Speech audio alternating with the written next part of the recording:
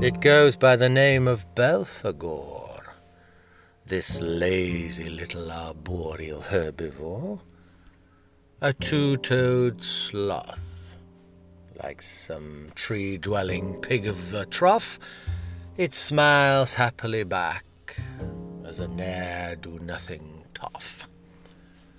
A hairy habitual creature, with indolence being its only redeeming feature.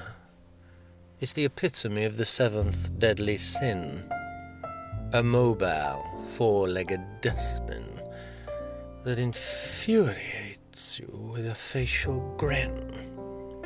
There it hangs upside down as a drunken comedic clown, an absolute disgrace, and always with that dirty little smile on its face.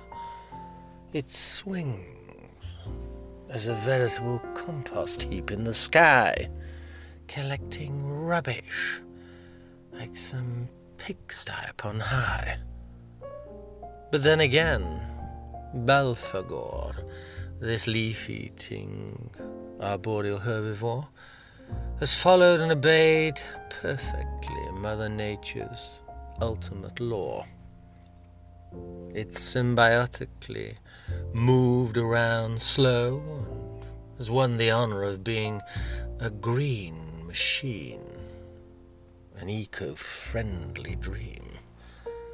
For 6 million years, it's cared and shared, and by doing less, it seems to have done so much more, where we, the human, have managed to burn Eden to the floor, and then with our haste, in half a millennium, have laid our beautiful world to waste.